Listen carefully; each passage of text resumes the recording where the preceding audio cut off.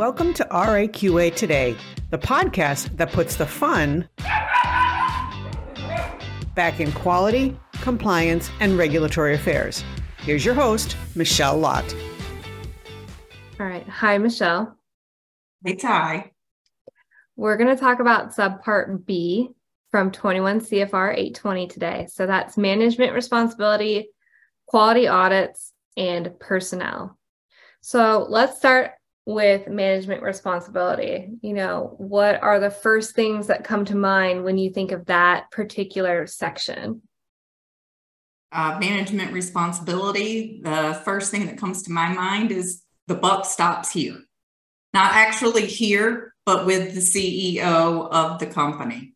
And that is totally different from a management representative. Management representative is a person responsible for carrying out certain quality management system activities like management review, but management with responsibility is that person in executive management that at the end of the day, the FDA is going to write them the letter on their Form 483s or their inspection report. What are some of the wildest things that you hear when you are presenting to management representatives or your management with executive responsibility? When I was working in industry, I had several bosses tell me that management with the boss that had management with executive responsibility tell me that my job was to keep them out of jail. And that's really a pretty low bar if that's your only hopes out of your regulatory and quality department is that you stay out of jail, because it implies there may or may not be any crimes being committed, and that you might be out of trouble with the FDA by the skin of your teeth. So that to me, that's always a red flag is people who are like, I need you to keep me from going to jail. I did not go to law school against my mom and dad's strong urging, but yeah. So I'm not a defense attorney. I can't keep you out of jail. And then I think the other red flag that, we can see is when people are really offhand and they just want you to sign on their behalf, that they try to outsource management responsibility, that they try to, outsource as much of the ownership, if you will, as they can. Yep. Right? Most of our clients are virtual manufacturers, if you will, meaning that they're using contract manufacturers, but many of them have also used design houses as well. And no matter how much of your quality management system and activities you outsource, you can't outsource the responsibility for them. Everything has to be controlled in one way or another, be it through your purchasing controls or your internal processes around your quality management system data like complaints. Yeah. I think some of the challenges when you are management, and you have to deal with this very specific requirement is that it takes a lot of knowledge to do it right. You have to have an understanding of quality management systems. You have to have an understanding of what you did and didn't outsource, which means that you basically have, your finger in every pie that's out there, a slice of each cake that your company has. Mm-hmm. And I know that it's always been a struggle to bring up, the education level and making sure that people understand everything that's going on in their system. How do you kind of tackle making someone a really good, executive management representative and making someone really understand their quality system and buy into quality management systems? I think some of our best companies or customers, their CEOs, they might not can actually do the regulatory and quality activities, but they have got a working knowledge and a healthy respect, far exceeding that of just staying out of jail, where they know that properly integrating regulatory and quality is necessary for their business strategy and their business success. And, if you think about what it means in the life cycle of a startup, most startups exit strategy has got, something to do with a licensing or an IPO or being bought by a strategic. Well, especially strategics are very savvy these days in terms of regulatory and quality requirements, and they don't want to inherit a mess on either the regulatory or the quality side, and they'll actually ding you in your evaluation during their due diligence. So the best CEOs are seeing that, yes, maybe I've hired lean RAQA in the lean team to help me execute these things, but ultimately it's the CEO's job to integrate those into a successful business strategy and plan. I think that that's a great answer. And that's, something that anyone who's looking to start a medical device company should have that kind of mindset. You should understand that you have to buy into your quality system and regulatory strategy as more than a checkbox activity. And management responsibility, the whole clause of it, it has quality objectives, it has, high level personnel, it has, management review in it, quality planning.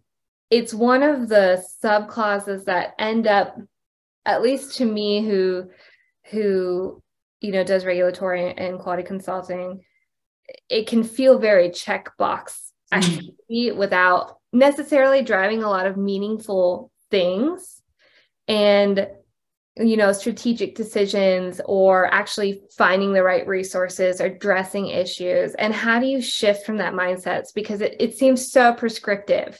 And when you work with a startup in a small company, that just might not fit. A management review is completely different for a company with 20,000 employees versus one with 2. Right. And I think that there's a little bit of an economy of scale, if you will, with the size of the company. 2 people, there's hardly anything that happens in the entire company unless they are deliberately not talking to each other. And I think that you just have to scale things, certainly for smaller companies, having things on a quarterly basis is way too frequent. And so for things like management review is, making sure that, you're having them annually as part of that checkbox, but how can you look at data in ways that don't come up in your day-to-day conversation, that gives you some early signals about safety signals about your product, or feed and inform things like your design and next generation of your product or your risk management activities. Kind of looking at those bigger picture things that while you may get a complaint every now and then, and you may talk about the complaints as they come in and investigate them as they come in, you won't necessarily be looking at them from these perspectives that you could in a meaningful management review. I think that management review is an area where startups particularly can struggle so much because the data is so limited. And something that I think doesn't cross everyone's mind is that it can be more than just production data, because you might not have any production data to really look at. You might not have any complaints when you're that early, but you can always look at, how your design is progressing, your regulatory requirements, which you should be looking at anyway, and also your supplier performances. So there's a lot of content in a management review that maybe startups don't realize that they aren't addressing, just like you said, in their day-to-day conversations. And I think it's also appropriate to set maybe temporary or shorter term quality objectives that will be good indicators outside of what the company would want for its normal commercialization objectives. And, we're talking about quality objectives, but let's talk about the all-inclusive quality policy that you always hear. Is posted in the bathroom, posted in the break room. And if you've got a badge, it's on your badge. Yeah, it's on your badge. It's like painted as a mural in the conference room with glass. Because that affects everybody, right? Reading the quality policy while they're pouring their coffee is just life-changing, right? It will tell me how I It's am. like a mantra or affirmation. That is the quality policy is definitely an affirmation for the company. It is a mantra. But how do you make them meaningful? Because they end up just being a statement and they just aren't, they're posted everywhere. They're like the Kool-Aid. You're told that you're going to like cherry flavor and this is what we're going to say about it. And it's just never been meaningful, at a corporate job really, or even for startups. So, why is it included? Why do we do it? I'm not a huge fan of quality policies, to be honest, for that very reason. I've never seen one that was actually meaningful and that didn't just get posted somewhere and forgot about. Like, the extent of people's acknowledgement is when the auditor comes in, take them to the break room and show them the quality policy or read it off your badge or whatever. The way to make a quality policy meaningful is to have quality objectives that are more specific and specifically support the means to the end described in the quality policy, and then to make management review full circle that those objectives and that end in the quality policy are both meaningful and relevant for your business. That's about the extent that you can go with taking the quality policy to be meaningful. This is not so much the FDA, but for ISO, I would get challenged on quality policy statements because they might be missing one word. And they're like, well, it's not because you're missing this one word or this phrase. It's not clear how your quality policy is fully supporting the objectives of, and I'm just making a clause 4.2.B.6 or whatever. I'm just making numbers up. But so yeah, auditors in general have not helped the functionality of the quality policy of turning it into anything meaningful. I think in industry, it's definitely become very shallow, the quality policy. Like, we made a lot of jokes about how it's literally just posted everywhere and the auditor comes in and you're like, hello, I have it laminated. It is here for review and it's very pretty. But from a deeper perspective, it's so much more important to understand that you have a commitment to quality and to product safety and what you're putting out there. And, that's what all the quality policies say, but I think that they're never really practiced. You know what I mean? Like, it's about practicing good quality dedication. It's about practicing, it's your affirmation. So you have to work towards it, right? It's about practicing good products that you're developing, making sure things are safe. That it should be your number one concern as a medical device manufacturer. What are some key takeaways for management responsibility? And we've talked about a lot of things, but what are key activities you should be doing under that management responsibility kind of clause that you're looking at? So one that we've mentioned is management review, looking at quality objectives and quality policy. What other things would you advise executive management to be looking at? Oh, there's a good bit of discussion that foreshadows what's coming in other sections of the quality system regulation. And those are the resourcing of the quality management system as a whole. Resources adequate to not only to support your product in terms of manufacturing, but also to support the maintenance and administrative activities of the quality management system requirements in general.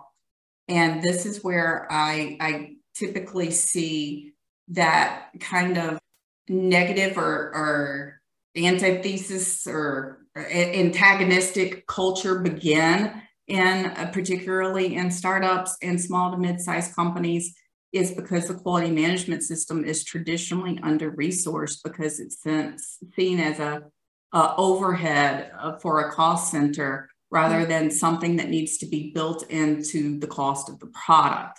And so when things get tight, they come to the the quality system personnel first to say, oh, well, you're overhead, so your department needs to cut this many people, when you're not doing anything to cut the amount of activities that those people are responsible for. So I think, that kind of management responsibility section is responsible to make sure that quality has enough resources to sustain the regulatory. Yeah, the products. We can't be superhumans. You know what I mean? Like, it's really challenging when you have there like 20 marketing people and like 20 people in the factory, and then there's 3 quality people. It's tough. You don't have the time to review and release product appropriately, and then everyone's breathing down your neck. You can't do proper investigations when complaints do come in. Is it something that, maybe you should be really looking at as a design? I think that that's spot on. I think that quality, as a whole, it should be built into the cost of the product. And more than, maybe I'm biased, and by that I probably am because I've worked in it, but we're asked to do the superhuman more frequently than other people. Yeah. And those activities haven't gone anywhere. Like, even if your sales are down, like, for example, I was pressed one time to make some changes for a single document control individual. Now, the number of things that she was being asked to process had not changed, and in fact had gone up for several other business reasons. So it's like you can't have both things. You can't downsize document control and process more DCOs at the same time. Yeah, I think resource planning it's hard because a good quality person will make it feel like you're running so smoothly, and then you wonder why you have such a good quality team, and like, oh, maybe you can cut it off because you don't feel it as much. And then you cut quality people and it's just like chugging through sludge all of a sudden. I think that that's probably the cost that people don't realize. Like, businesses don't realize is that everything's working so smooth. It's going well, but maybe sales are down and we need to cut overhead. So we cut quality. And then it's like, you're just, instead of water, it's sludge now. You talked about resourcing and personnel, but there's a key person that's missing in this discussion, which is your internal auditor. So you have management responsibility that is supposed to make sure that your quality system is running smoothly, that they are responsible for the overall quality system implementation and maintenance. But you have someone who's going to do the due diligence on that, and that's your internal auditor. Let's talk about quality audits and what's your impression when you hear internal audits, quality audits?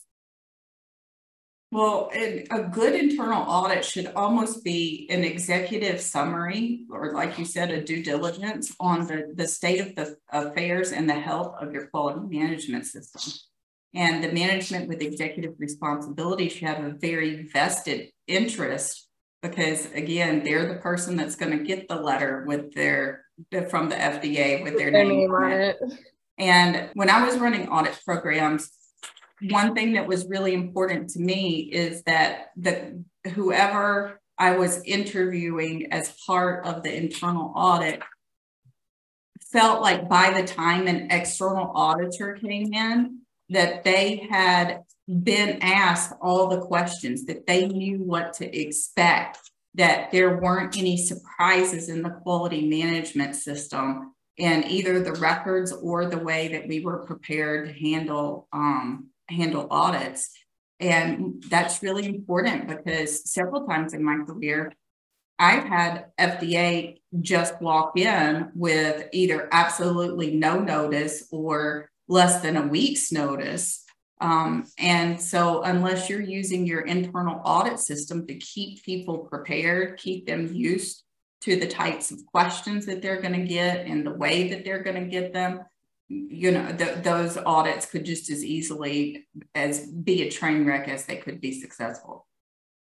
Yeah, that's very important, because, I think a lot of small companies and startups don't necessarily realize the extent of people that can be brought into an audit. You know, if you have pilot production, your quality people can only speak so much, but an auditor can go out on the floor, they can ask questions, they can want to observe, you know, really is at their discretion. And so using your internal audit to prepare your team is, you know, an excellent way to double dip essentially to meet the requirements and provide, you know, valuable experience to the team. I used to do a lot of internal audits and I still do. And something that I think is always frustrating when you're an auditor is that I feel like internal audits should be strategic in nature and not combative.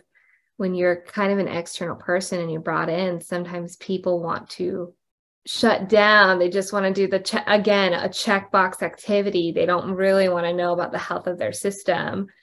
And how do you help navigate that challenge?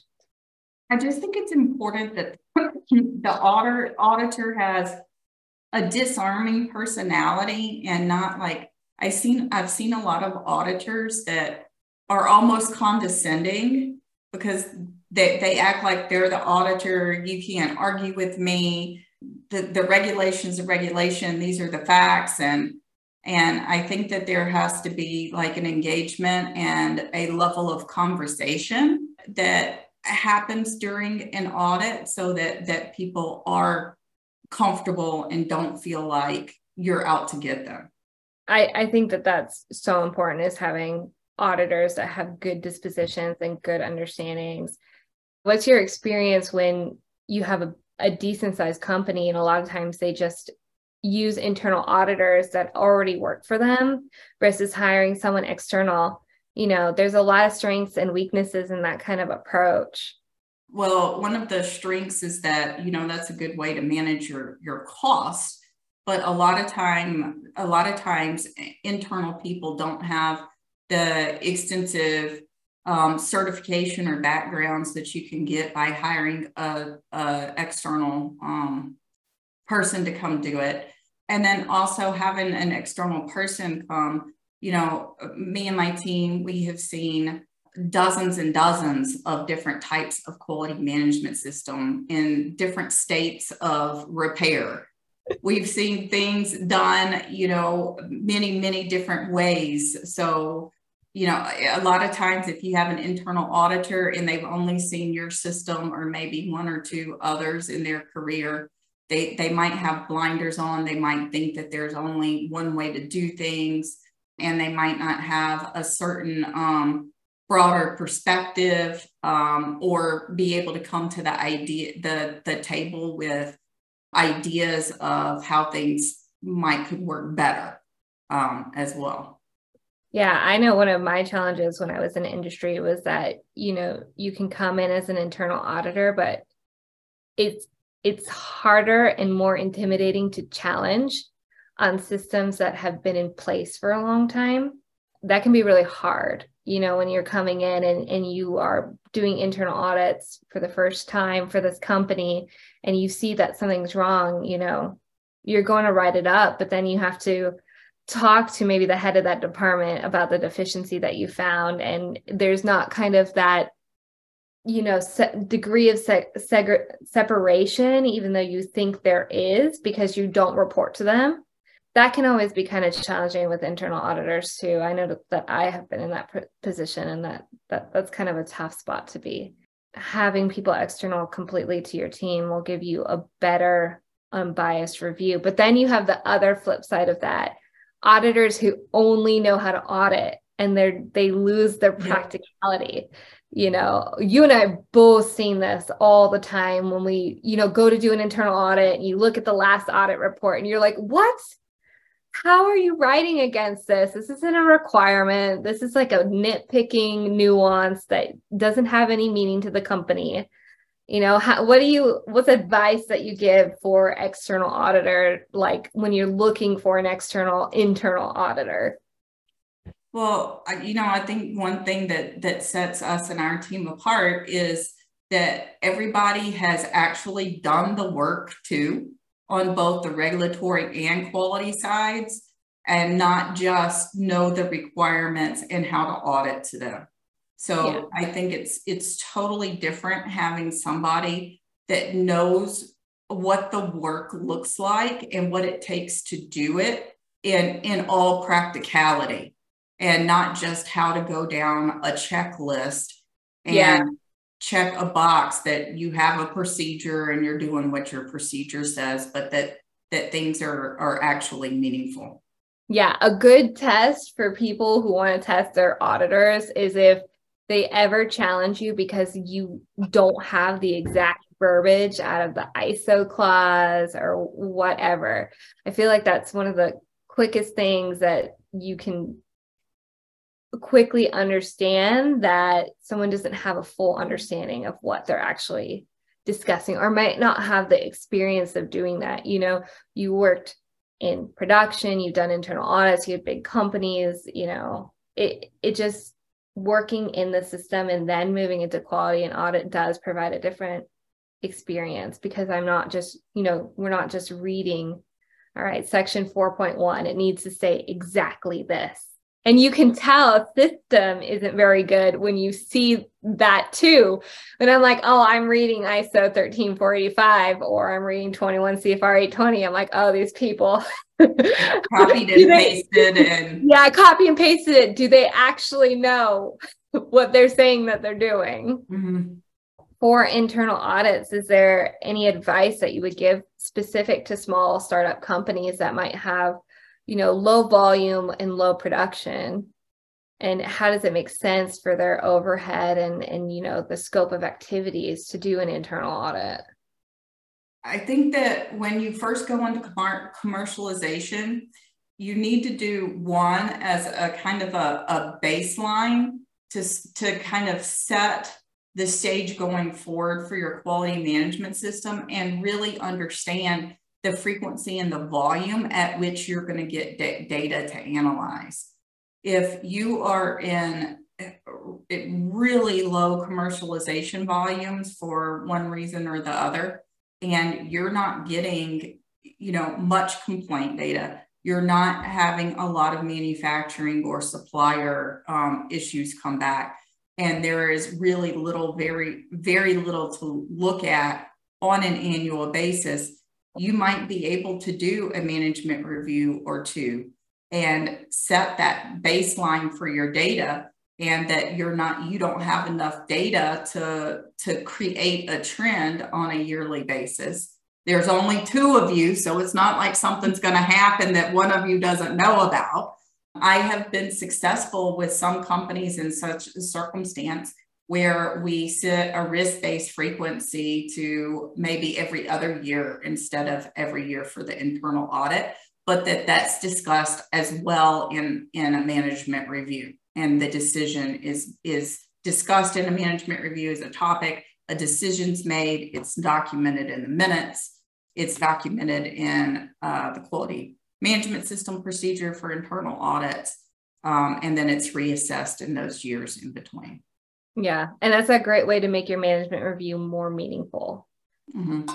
You know, instead of that awkward checkbox activity that it can feel like for a small pre-production company. All right, let's talk about personnel and training, because it's an area as an auditor that you frequently write up against. You know, there always seems to be gaps in having training requirements established, having a well executed training onboarding plan, you know, overcoming the challenge of good training versus tribal knowledge. You know, we'll talk about all of this and roll in it, but, you know, there's a whole subsection on personnel and training in the 21 CFR 820. You know, what makes good training to you? Is it just read and understand? Is it, you know, give me some insight into how you approach training. Yeah, this one's a little tricky at a super small company and in a startup, especially if there's not a whole lot of personnel, a turnover, and they've outsourced about everything that you can in terms of contract manufacturing, distribution, fulfillment, So not management responsibility. Not management responsibility. We've already seen how that ends up. And I also think that this is a difference in how the FDA and ISO sees training. I think the FDA is still largely happy with a read and understand, signature page type situation, which honestly for quality management system procedures, there's not a whole lot more to it than that. But where ISO is starting to lean is the auditors wanting to see some type of, like, say, quiz or some kind of documentation where that was, physically assessed, that they really did understand, what they read. I think, management review is another good area to be able to assess your training program. Did complaints get opened when they should have and appropriately? Did nonconformances or supplier corrective actions get opened timely and on issues that they should have? And if those things aren't happening, if you have data that indicates elements of your quality management system aren't happening or aren't happening at the right times, that's a good sign that somebody's not understanding how or when to use your quality management system. That's a great point. It's about the timeliness indicator, because a lot of times you can work with a team in marketing and they have a complaint that maybe they found 5 days ago. They were still discussing with the customer, but they never forwarded it to your quality or regulatory department for adverse event reporting. And, you have a requirement to do that basically in 2 days to make sure that it's not reportable. That is a good place to have an indication if your training program is meaningful, if you see a trend that things aren't getting open quicker. Another area that I see training is really well documented from a production standpoint, workmanship and on the job training, making awareness of defects. But production is trained very well on how to make good product, but they're not trained very well on how to work in a quality system. Kind of what's your experience with that? Yeah, I think that's a great point. There's a difference between knowing and having the workmanship criteria to identify if the product was made correctly, but what happens when it was not made correctly and what to do with it is just as important as what to do with it when it is made correctly. So being able to understand when to write up a non-conforming material report on it. When is something significant enough that it needs to be brought to the attention of purchasing so that they can contact the supplier? When do you need to do inventory evaluation of product you have on hand? All of these things are signs of being able to know what to do when with your quality management system, and getting it documented and contained appropriately is just as important, if not more important than building the product right in the first place. And an example of that is when I worked at a big medical device and pharma company, the FDA came in and they walked through our batch record room, which was, hundreds of thousands of batch records. And they walked down and they just randomly pointed to 5. And the first one he audited had a sterilization out of limits. It had a label reconciliation. It had like the biologics, something grew in it. It had a chem lab out of limits. Any one of them was a big deal. Big deal. Much less 5 all in one line. And we were just all holding our breath and we're like, crap, how did he, out of hundreds of thousands, how did he get this one? And we're just holding our breath the whole review. And he's like, I can stop now. after he reviewed that one, he's like, I saw when everything went wrong and you did it right. And this is why you have a quality management system. And I'm confident that you've used it correctly and that you contained your product correctly. And I don't need to look at any more batch records. Wow. That must have felt so good in that moment. I'm sure you were just like, I could, like the first one, I'm sure you could even see it in my face when you said the sterilization was out of limits. And I was like, oh no, how did this get released? That's scary. That's really scary. But that's a great example that your quality system is working well. I was going to mention that the other thing, I know that I had talked to someone on my team once in the past, and there was a heat sealer. And it was just starting, like over the course of 6 months, the seal heat was just increased a little bit every time. And we looked and it was still within limits. But I asked this person, I was like, have you ever brought to anyone's attention that this is like a full degree different now by this point, like running consistently a little bit hotter? And he was like, no, I didn't even think about that. Is that an issue? But I'm like, it's not, but are you going to wait until it is? Like, you're going to wait because you see your seals going hotter and hotter and hotter. You're going to tout quality. We should probably revalidate, maybe take a look at our sealer and see if it needs some maintenance. Oh, that batch record story, though, that still makes my heart like, ooh, I bet that was probably a lot of feelings all in one moment. Because it was literally all of the exceptions you could have. So we had all the feelings about it. With that, I think that we have done a pretty thorough treatment here of management responsibility, quality audit, and training. So if you guys missed it, we have part 1 that's kind of a general overview of the quality management system in general. We also have design controls as its own separate training on YouTube here. So be sure to look at those if you want the rest of hearing me and Ty get on our soapboxes about all kinds of things.